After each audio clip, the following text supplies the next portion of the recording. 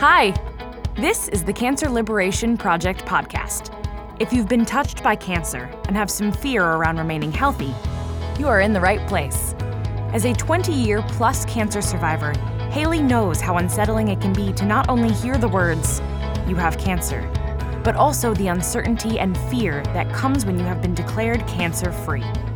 The Cancer Liberation Project was born out of Haley's desire to make cancer less scary for people, to give people hope that they can not only heal from cancer, but live their best, most vibrant life after cancer. Get ready to be inspired with your host, Haley Dubin. Hi, and welcome to the Cancer Liberation Project.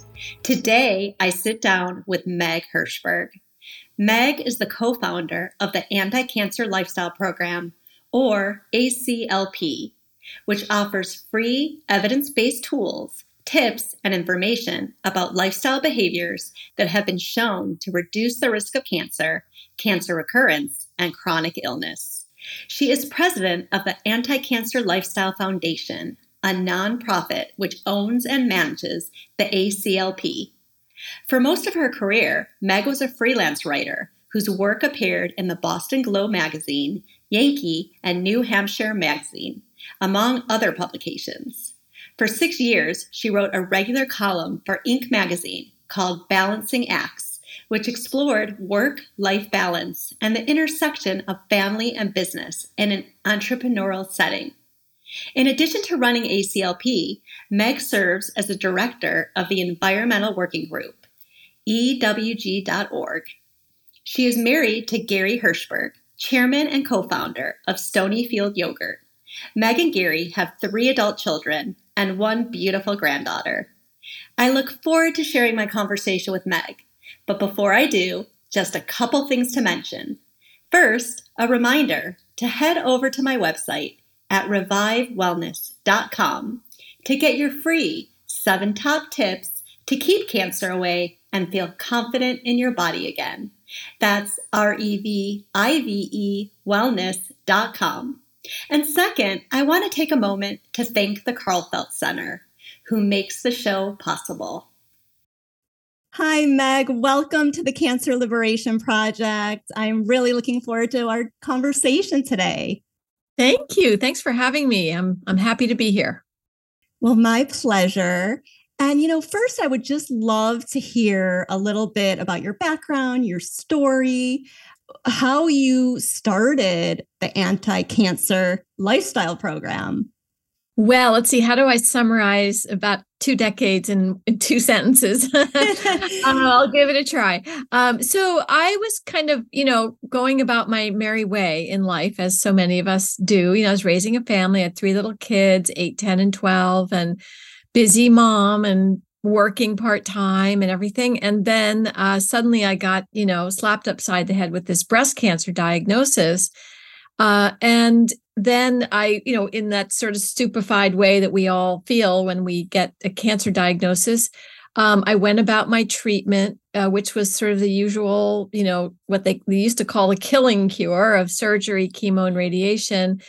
And then they said, well, you have a very good chance of never seeing this disease again. I thought, great.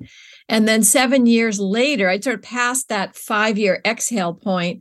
And 2 years after that, or 7 years after the original diagnosis, I did have a recurrence of disease in my bone, which was radiated. And I was very fortunate about that. That was very, taken care of at the time. But that was when I realized, oh my God, this thing is metastatic. Like, this thing could kill me. I better figure out what I can do to help myself. Before that, initially, I was just kind of relying on the doctors and the conventional treatment. And so then when I had my recurrence, I had a wonderful oncologist. He moved to a different institution, but I asked him at the time, I said, listen, what can I do to help myself? I mean, there must be some way I can participate in this thing, of like staying alive and being well. And he, as I've learned since, very typically of basically every oncologist I've ever heard of, I'm sure there are exceptions, but basically he said something to me like, just go home, keep your stress level down, go back to your life as normal. And I'll see you in 6 months for your scan. And I was so disoriented by that. I just thought, well, I felt all the things you can imagine and that most cancer survivors have felt. I felt disempowered. I felt victimized. I felt so shaky because I wasn't being protected, so-called, by the treatments anymore. And it's just like, well, am I just waiting now? I mean, what's my status? I can't do anything. I can so relate to what you're saying because I went through the exact same thing. And it was almost scarier after treatment was over because it's like, oh my God, no one's doing anything now. Exactly. This is up to me. What do I do now? What do I do now? And it's interesting you say that because we do have a website, a very brand spanking new website that is exactly what is in what they call the hero banner. Right at the top is, what do I do now? Because that's the question, right? And so I was very fortunate at that time. I met someone named Dr. David Servin Schreiber. It was just a massive set of coincidences that can happen in life. And he had just written this book called Anti-Cancer, A New Way of Life. And David himself was a cancer survivor. He had done, after he got his diagnosis, a ton of research. He's a physician and neuroscientist, so very well kind of versed in medicalese and scientific literature. And he did spend about a year researching the ways that lifestyle or behaviors that we do every single day and the ways that we choose to live can in fact influence our risk of disease. And I emphasize the word risk because there are no guarantees, right? This is all about risk reduction. You can do everything that he recommends in the book and that we recommend in our course and still get cancer.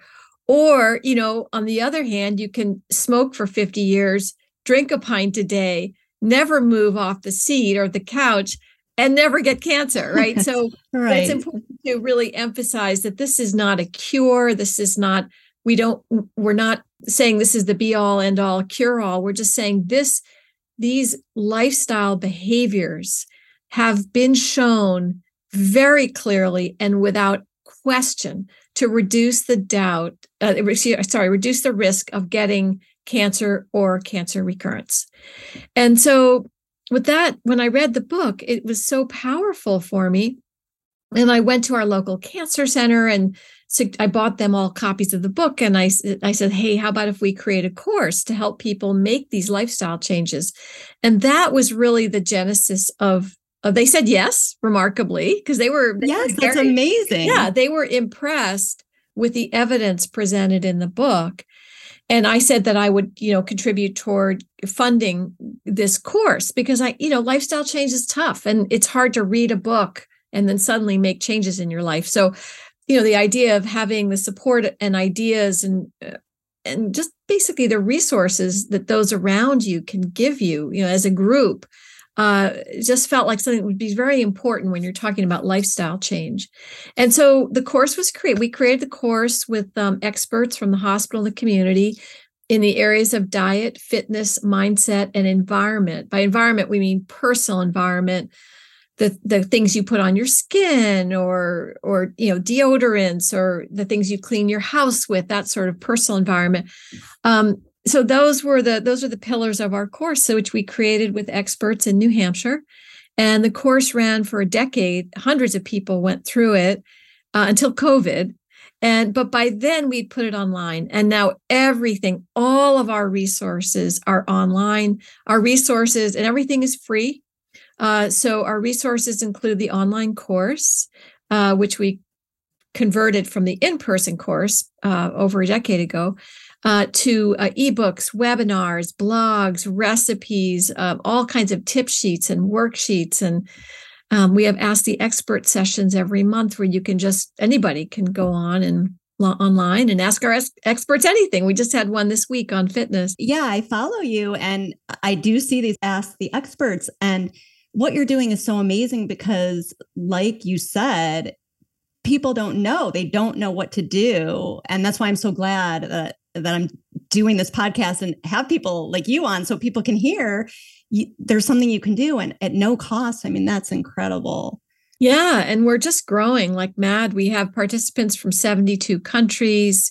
we've served tens of thousands of people all over the world, and we're just growing, like mad, because this is what people are looking for, because there's so much snake oil, obviously, online. And so, I don't know what you did when you were looking for this information, but I just went online. I didn't know anything. And, there's all kinds of supplements and this and this and this, and things that people tell you to do, and they all mean well. And the supplements many of them are sort of dubious value, if maybe no value at all, or maybe even contraindicated for your therapy. So there's so much bad information out there. And what we're trying to do is present really the best information that is published in the best and most respected scientific journals in the world possible. And that's why we have doctors and cancer centers, and Regional Blue Cross now licenses our program, because we, in more than a decade, we have never been challenged on our information or recommendations ever once, which I'm very, very proud of, because we put a lot of effort. Yeah, everything is really, really grounded in the best evidence available. And who is this for exactly? Like, is it just for people that are going through cancer, or their caregivers, or who? Well, it's a great question, because one of the limitations that we were acutely aware of during the in-person courses, we only had the resources for people who had cancer diagnosis, but so many of their caregivers, friends, and then people who were interested in prevention also wanted to come, and we just couldn't accommodate them. But now that everything is online, it's whoever wants to take it, which is wonderful. And we found, based on the information we get from just looking in the back end, that about a quarter of the people who sign up for the course are doing it for prevention, which I am absolutely thrilled about, because, there's no health dollar better spent than the one that's never spent. So true. It's so much better to just not get sick in the first place.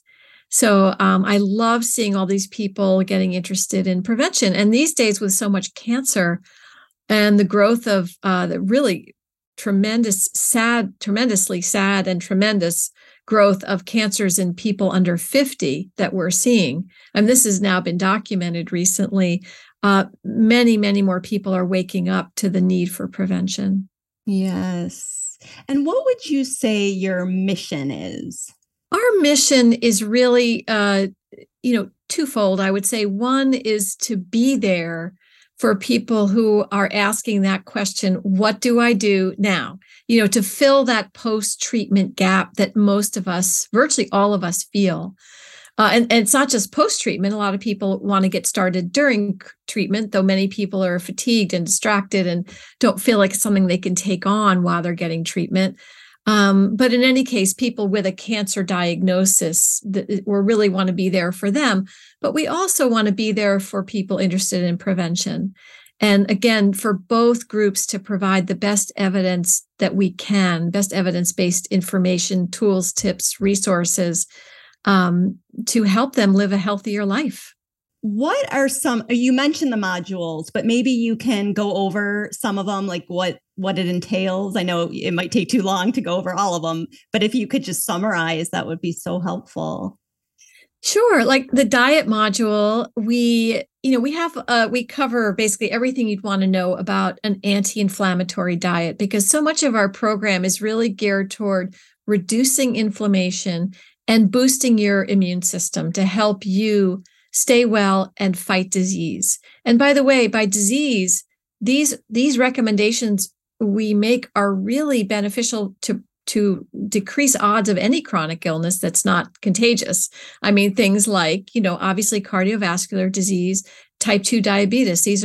But those two and cancer are three of the, most concerning health problems, and cardiovascular disease and cancer being the two biggest killers in the United States.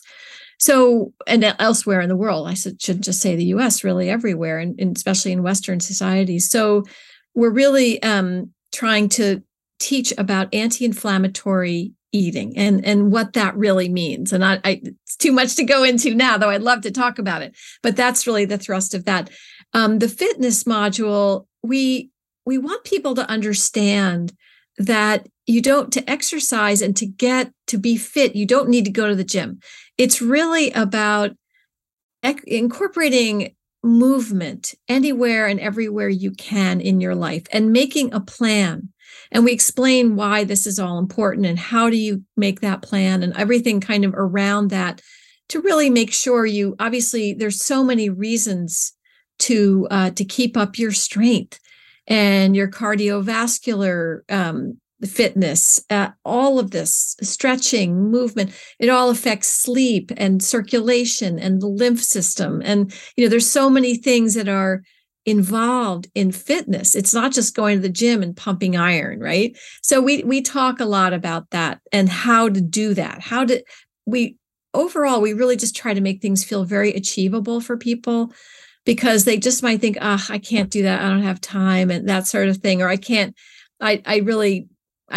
cook. I can't, I don't have time for this, that, and the other, and we're trying to make it feel like, yes, you can. And here's how, right? Make it feel That's great. It's doable. And then the mindset piece is also really, really important to us. It's kind of foundational to learning to manage your stress. And so we teach a lot about that, about how to do that. And again, it doesn't mean you have to go to you have to start meditating or going to a yoga class, but we just, again, try to make it feel like something you can incorporate, even if you're sitting at a stoplight in your car, to take that moment to just pause, take a deep breath, just little sort of tricks that you can do throughout your day to really reduce your level of stress. And because that stress, especially chronic stress, you start getting, it really has health implications in terms of your stress hormones and other things in your body. There's no doubt about it. And I was just going to say, all the people I've worked with had or have a stress component. I know I was completely stressed out when I was diagnosed prior to diagnosis. So yeah, no, exactly. And so we get so many questions, especially during our Ask the Expert sessions with our mindset expert, like, did stress cause my cancer? Because everyone's walking around with stress these days, right? And so, and a lot of people kind of blame themselves. Oh my God, it's because, and that's something else that we really emphasize is this is one of the number one kind of troughs or pits that people with a cancer diagnosis fall into is, what did I do? Like, how did I get this? What, they look back and they try to figure out, I did the same thing. Me too. I remember going through it, right? You probably did too, right?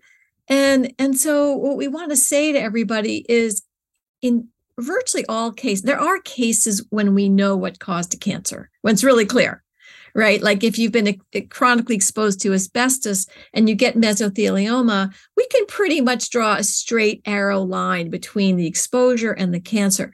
But that is rare.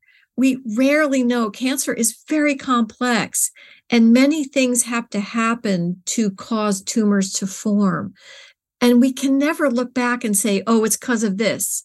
And in a way, it's not relevant, So we really emphasize that you need to look forward. You need to think, okay, what do I do now? That question that you and I discussed earlier. And finally, anyway, we could go off on this, but I just wanted to mention the last module, which is the environment. And our anti-cancer environment module and our ebooks and our webinars are really unique out there. If you go through our environment module in about 2.5 hours of that module, you will know what you need to do to reduce your common toxic exposures in daily life. It's such a good investment of time. Oh, that's so good to know, because I talk about that environmental toxins and for people to get that information is so helpful. Yeah. Cancer, it's funny. I heard you say that, people try to find out what did I do and all that kind of stuff. And I feel like there's good and bad to that, because I know in my instance, I used it as wanting to change my life. Like, how could I be in more harmony and balance? how can I eat better? So I think there's that fine line, like between blaming and being empowered, right? To make changes. Yeah. Yeah, that is an excellent point. And I'm so glad you brought that up, because it certainly can be a motivator. And we're counting on that in our program, that people are coming to us with an extra motivation to really, for many of them, it's the first time in their lives they've actually stopped to think, wow, how am I living here? And they do that self-examination. And that in and of itself is a great thing. So I'm so glad you pointed that out. But what we see more often than not is the self-blame. It's because I did this. If I hadn't done that, and I'm saying, then I never would have gotten cancer. If only, right? And that's the negative self-talk that I'm talking about, that is it can be so destructive and just not useful. But the other piece of it, as you say, is extremely useful if it provides a sort of positive motivation for moving forward in a different way, saying, okay, I'm going to take this as an opportunity. I know this sucks and I hate it and I wish it had never happened, but it did. And so now I'm going to use this opportunity to change my life. And that is a really positive approach to getting this terrible diagnosis. Exactly. And, that brings me to, what can cancer teach you? Because I believe it taught me so many things. And I'm curious, what did cancer teach you about yourself?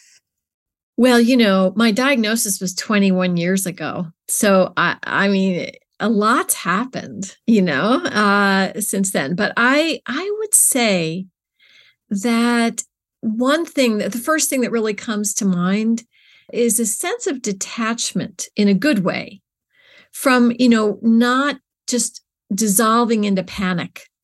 Because I actually had 2 recurrences, not just one. I had the one I mentioned, and I had one a decade later. I'm fine now. I was going to ask you how you're doing. I've been through this so many times now, of just like the freak out, and then you get the scan, you're waiting for the scan, and like all this tension. And at this point, when I go for scans, I don't feel that anymore. I mean, it's kind of washed out of me, that terror in a way. I just feel like, okay, whatever it is, and I'll deal with it. I can't control it. I'm doing the best I can, right? So I have that kind of reassurance that I'm living the healthiest life that I'm able to, within my means and the constrictions of my life. I'm doing the best I can. That's all I can do. And whatever happens, I'll deal with it. And that was not my mindset for the first, I would say, 10 years. It kind of took time to get there. And that's what I mean by that sense of detachment, is I feel a kind of equilibrium now that I didn't feel in the beginning at all.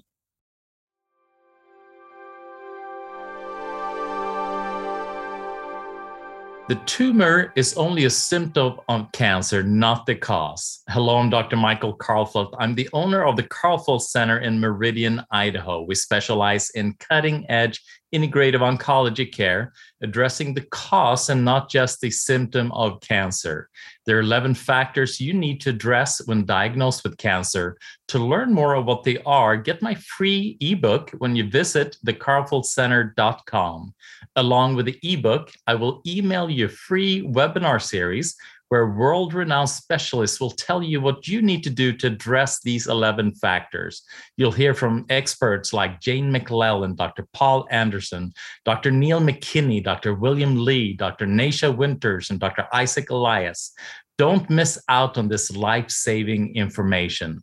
I also offer a free 15-minute cancer consult where we can go over where you are at in your cancer journey and how the cutting-edge therapies we offer can benefit you. Give the Karlfeldt Center call at 208-338-8902 or visit our website at thekarlfeldtcenter.com. So the third recurrence, how many years later was that from your second one? Yeah, so I had the initial diagnosis and then I've had 2 recurrences since then. So the second one was 10 years after the first recurrence. So a full 17 years after my initial diagnosis. And then, that was treated and I'm fine today. So I'm extremely lucky. And I know too much about science to attribute anything. I'm an N of one, so I would never hold myself up as an example of the benefits of living an anti-inflammatory life. That said, I believe it's probably had an influence, that the way I eat, the fact that I try to, get some movement every day if I can. I try to deal with my stress. I'm very careful about the products that I buy and the things I have in my home. I mean, I do what I can. You can't do everything. I mean, that's another really important thing to convey, is that no one's going to do this perfectly. And you don't have to do everything tomorrow. There's not this great urgency about it. But on the other hand, it's good to get yourself educated and to try to fold in these changes over time as best that you're able. And that's really what we try to convey with the information we present. So we don't want to raise the sort of temperature of just like, oh my God, I better throw out all my Teflon pans or I'm going to die, where we don't say that at all. It's like not, the last thing we need to do is increase people's stress. Exactly. Because people want to do everything perfectly. Oh my God, I'm not eating perfectly. Right. I'm not sleeping perfectly. And then they get so nervous. Right. And yeah, when we live in fear, it just raises our cortisol levels. Exactly. And that in and of itself, that fear in itself is very bad to carry around. It's very, it doesn't promote well-being. I'll put it that way. And that's really where our focus has to be, is how do I promote well-being in my life? So true. And I think relationships are such a big thing. Like, I know. Who do I choose to be with and surround myself with? Exactly. I was thinking that, and I'm glad you just said it, because when we used to teach the class, that decade, we had hundreds of cancer survivors through it. And every single class that would come up, it's like somebody once called someone in their life a two-legged toxin because this person was, really destructive to their well-being. And yet they were intimately connected with this person. So this happens a lot in people's lives. And we actually do talk about this. I have a sort of silent fifth module to the course I didn't mention, which is the introduction and what we call the change module, where we do talk about this. It's a psychologist is talking through most of it and talks about things like this, like how do you deal with that? Because another thing that happens that's fascinating to me, it's came up again a lot in class, is that people were trying to make these lifestyle changes, right?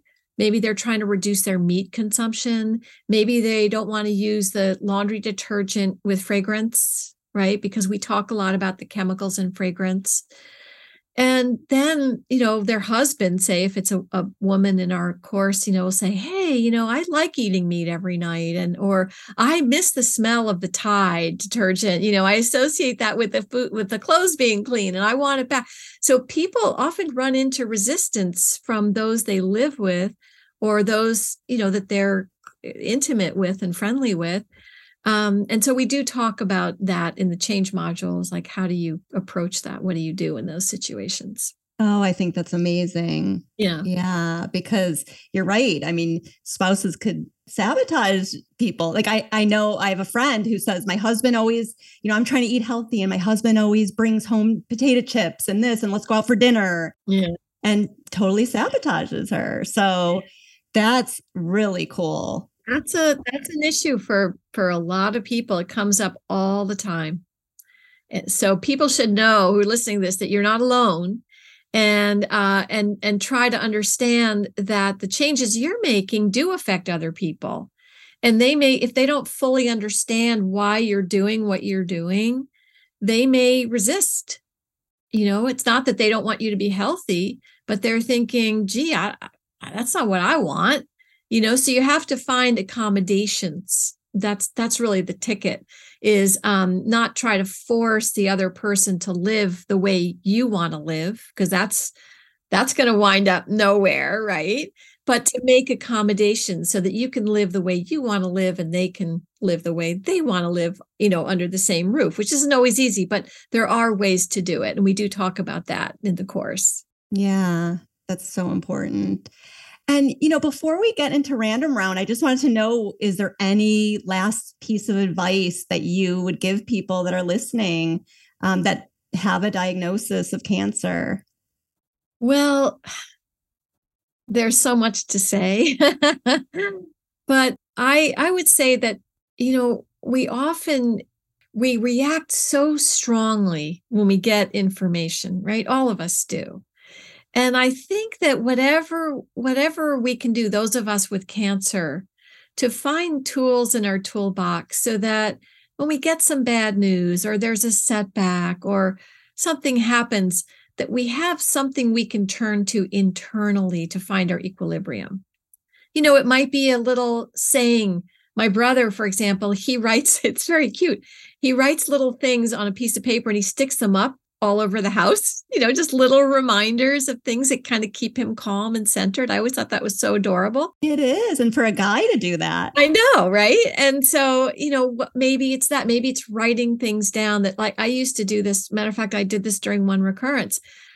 People would say things that I found helpful, or I'd read things that I found helpful, and I would just write them down.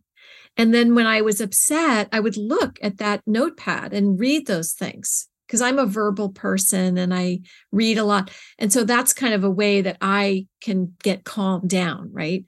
Is by reading things and being reminded and finding. So we have to find that way to center ourselves. Maybe it's just taking a few deep breaths. Maybe it's going for a walk in the woods if you're able to.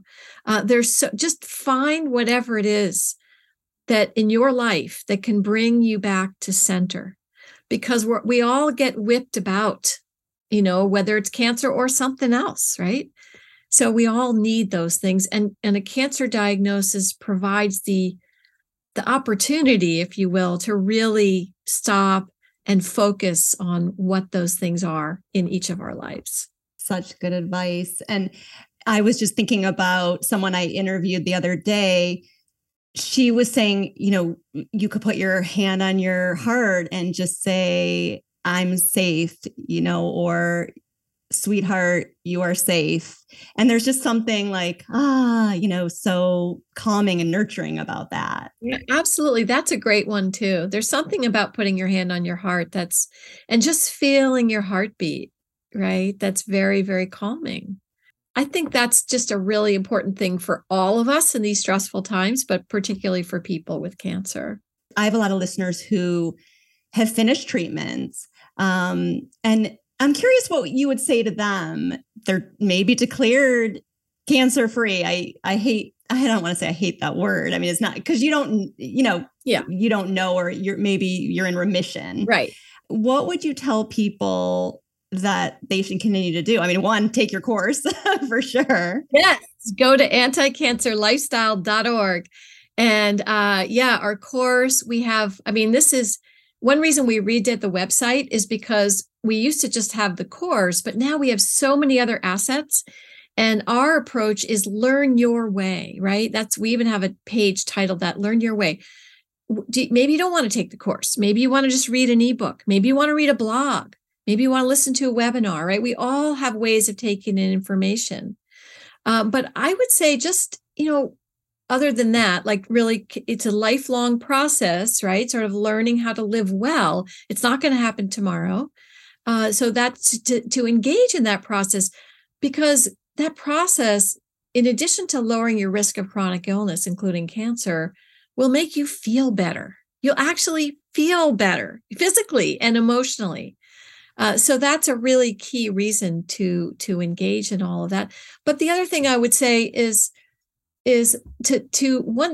one magic thing that happens when you're engaged in promoting your own well-being, right? Whatever that means to you, is that it reduces that little fear button in your brain, because you are someone who's taking control as best you can, right? You are someone who is now feeling empowered about your life. And there's nothing worse than that sense of hopelessness, of doing nothing, of waiting for the cancer to return, of feeling doomed, right? That hopelessness in and of itself is like a toxic chemical, right? So really to focus on just improving and your well-being and feeling better. And I promise you, if you engage in that, you won't feel as much fear about the future. Love that. And now, are you ready for random round? Oh, I think so. Yes. Fill in the blank. Freedom to you is?